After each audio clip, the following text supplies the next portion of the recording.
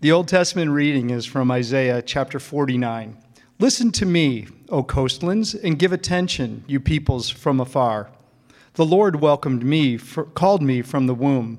From the body of my mother, he named my name. He made my mouth like a sharp sword. In the shadow of his hand, he hid me. He made me a polished arrow. In his quiver, he hid me away. And he said to me, You are my servant, Israel, in whom I will be glorified. But I said, I have labored in vain. I have spent my strength for nothing and vanity. Yet surely my right is with the Lord, and my recompense with my God. And now the Lord says, He who formed me from the womb to be his servant, to bring Jacob back to him, and that Israel might be gathered to him. For I am honored in the eyes of the Lord, and my God has become my strength. He says, It is too light a thing that you should be my servant, to raise up the tribes of Jacob and to bring back the preserved of Israel. I will make you as a light for the nations, that my salvation may reach to the end of the earth. Thus says the Lord, the Redeemer of Israel and his Holy One, to one deeply despised, abhorred by the nation, the servant of rulers. Kings shall see and arise, princes, and they shall prostrate themselves, because of the Lord who is faithful, the Holy One of Israel who has chosen you. This is the word of the Lord. As you're able, please rise for the reading of the gospel. Our gospel reading is from the book of Luke, chapter 2. Now there was a man in Jerusalem whose name was Simeon, and this man was righteous and devout, waiting for the consolation of Israel. And the Holy Spirit was upon him. And it had been revealed to him by the Holy Spirit that he would not see death before he had seen the Lord's Christ. And he came in the Spirit into the temple, and when the parents brought in the child Jesus to do for him according to the custom of the law, he took him up in his arms and blessed God and said, Lord, now you are letting your servant depart in peace, according to your word. For my eyes have seen your salvation, that you have prepared in the presence of all peoples, a light for the revelation to the Gentiles, and for glory to your people Israel. And his father and his mother marveled at what was said about him. And Simeon blessed them and said to Mary his mother, Behold, this child is appointed for the fall and rising of many in Israel, and for a sign that is opposed, and a sword will pierce through your own soul also, so that thoughts from many hearts may be revealed. This is the gospel of the Lord. Tonight, we're going to look at what it means for us to know that God has a specific calling, unique calling for each one of us within the body of Christ, and that gets me thinking about dream jobs. I'm guessing that you've all played that little fantasy game, right? Like, what would my dream job really be? Like every time we're on a trip, like a road trip, I always think my dream job would be to be an over-the-road trucker. Like, I think not, okay, so maybe I'm alone in this one, all right? I'm going to go it alone, it's okay. But I always think, like, that'd be awesome. Like, you'd be out on the road, just you in the open road, right? And you just miles in front of you, and you get to see all kinds of things. And then you know, like, you see a trucker bringing a truck into a major city. And then I'm like, yeah, probably wouldn't be fun. And then I think, like, miles before you every single day. And I'm like, okay, it would probably be my dream job for like 2 weeks. And then I'd probably be done with that dream job. So I keep thinking about what would be my dream job. Probably everybody's dream job is my next one, which is to be a starting pitcher for the Boston Red Sox, right? You had to know this was coming, right? And before you start throwing stones at me, remember, your team is out of the playoffs and so is mine. But in 1 month, pitchers and catchers report. So we look forward to those things. And when we do, again, maybe you have the success of a starting pitcher, what that would be like to take the ball, right? To know your team is depending on you, to toe the mound, stare in, and to throw that first pitch. I think that would be outstanding, especially at Fenway Park. All right, again, I'm going that one alone. So what's more popular? All right, maybe your dream job is to be a pop star? Is that where we're going? Taylor Swift, right? You're trouble, right? So I guess you're the only one who's going to come close to that tonight. So what's your dream job? Whatever it is, I'm guessing that it's something that you think would suit you, right? Something that really interests you, something that you say, this is something that really grabs hold of me. If I could do that, I could surely change the world, or at least I'd be really successful. I'd have all the fame that I wanted. I'd have all the fortune that I wanted. I'd have influence with people.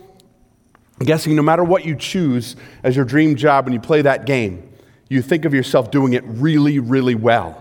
And you think of the outcome of that thing being fantastic.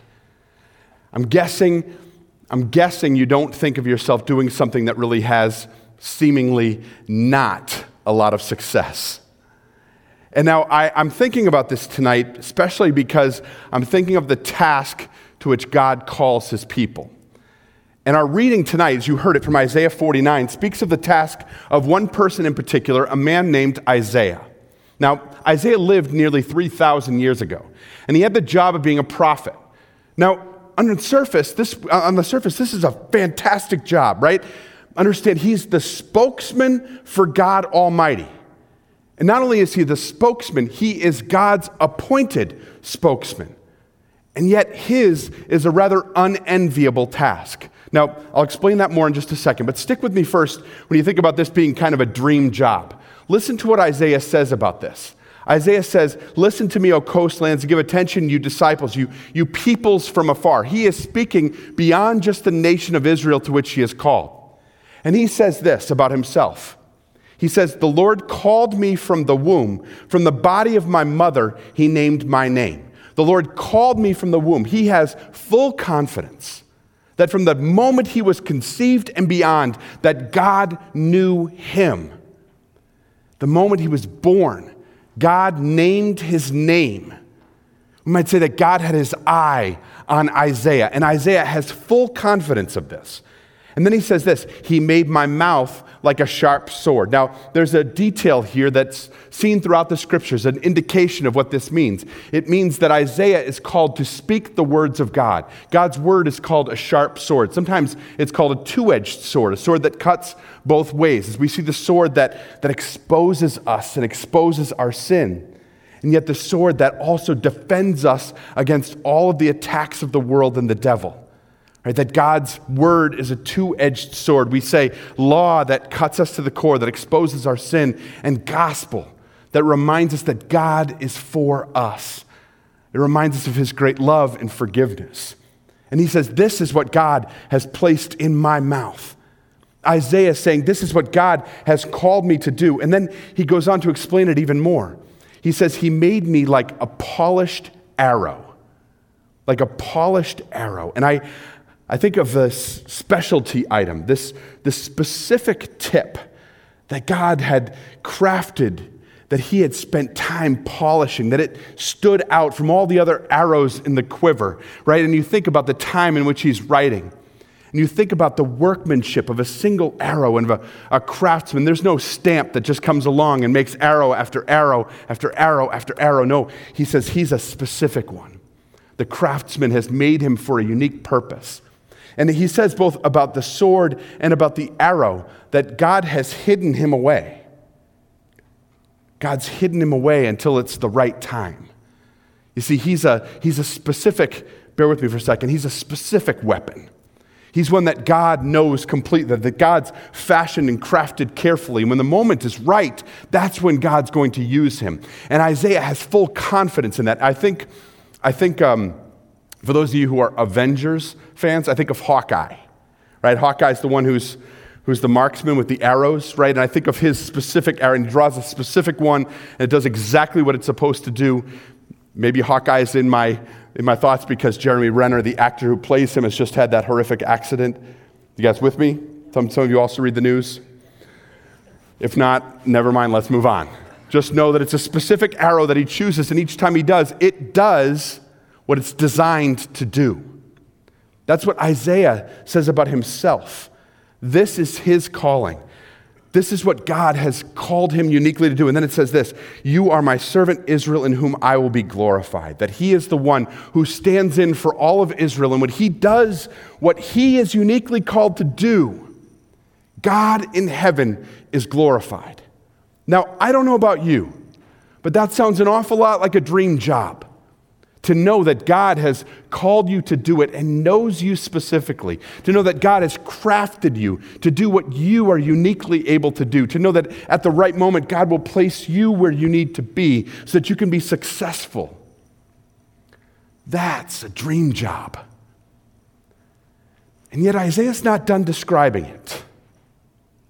He says this, verse 4, I have labored in vain. I've spent my strength for nothing and vanity. That doesn't sound like success.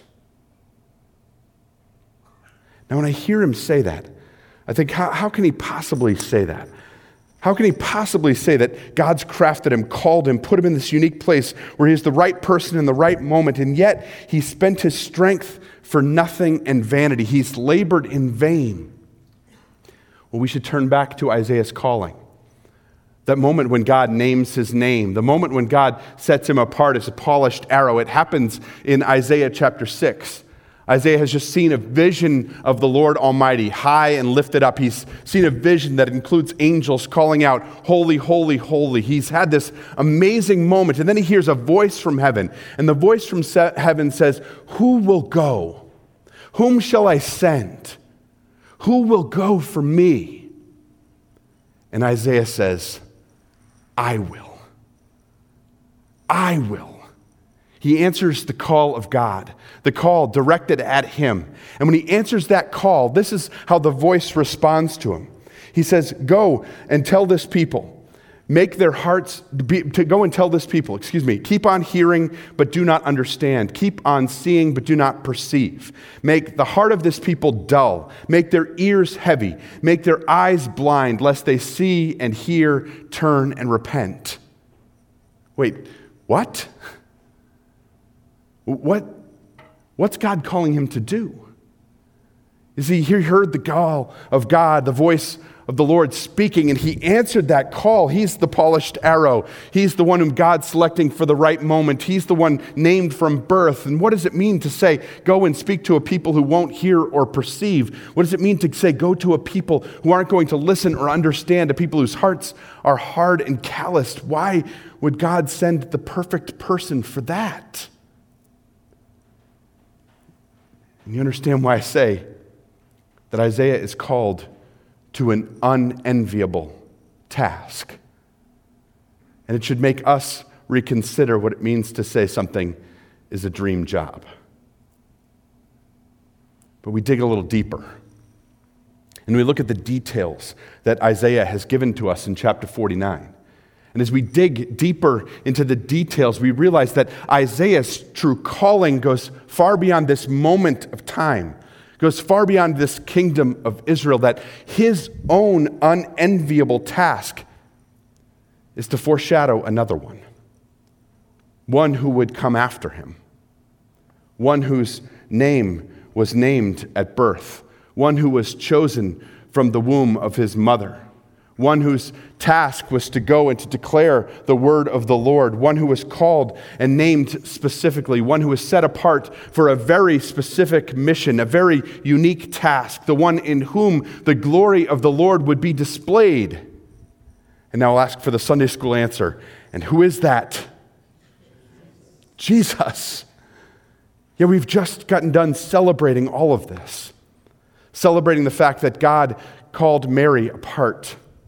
The Spirit of the Most High overshadowed her. The holiness of the Lord dwells inside of her, that the baby who is born is one who would be called the Savior of the world, the one whose name is Jesus, which means God saves because he would set his people free from their sins. We just celebrated the one who was born at the perfect moment in the fullness of time, the one who was born to do God's specific and unique calling.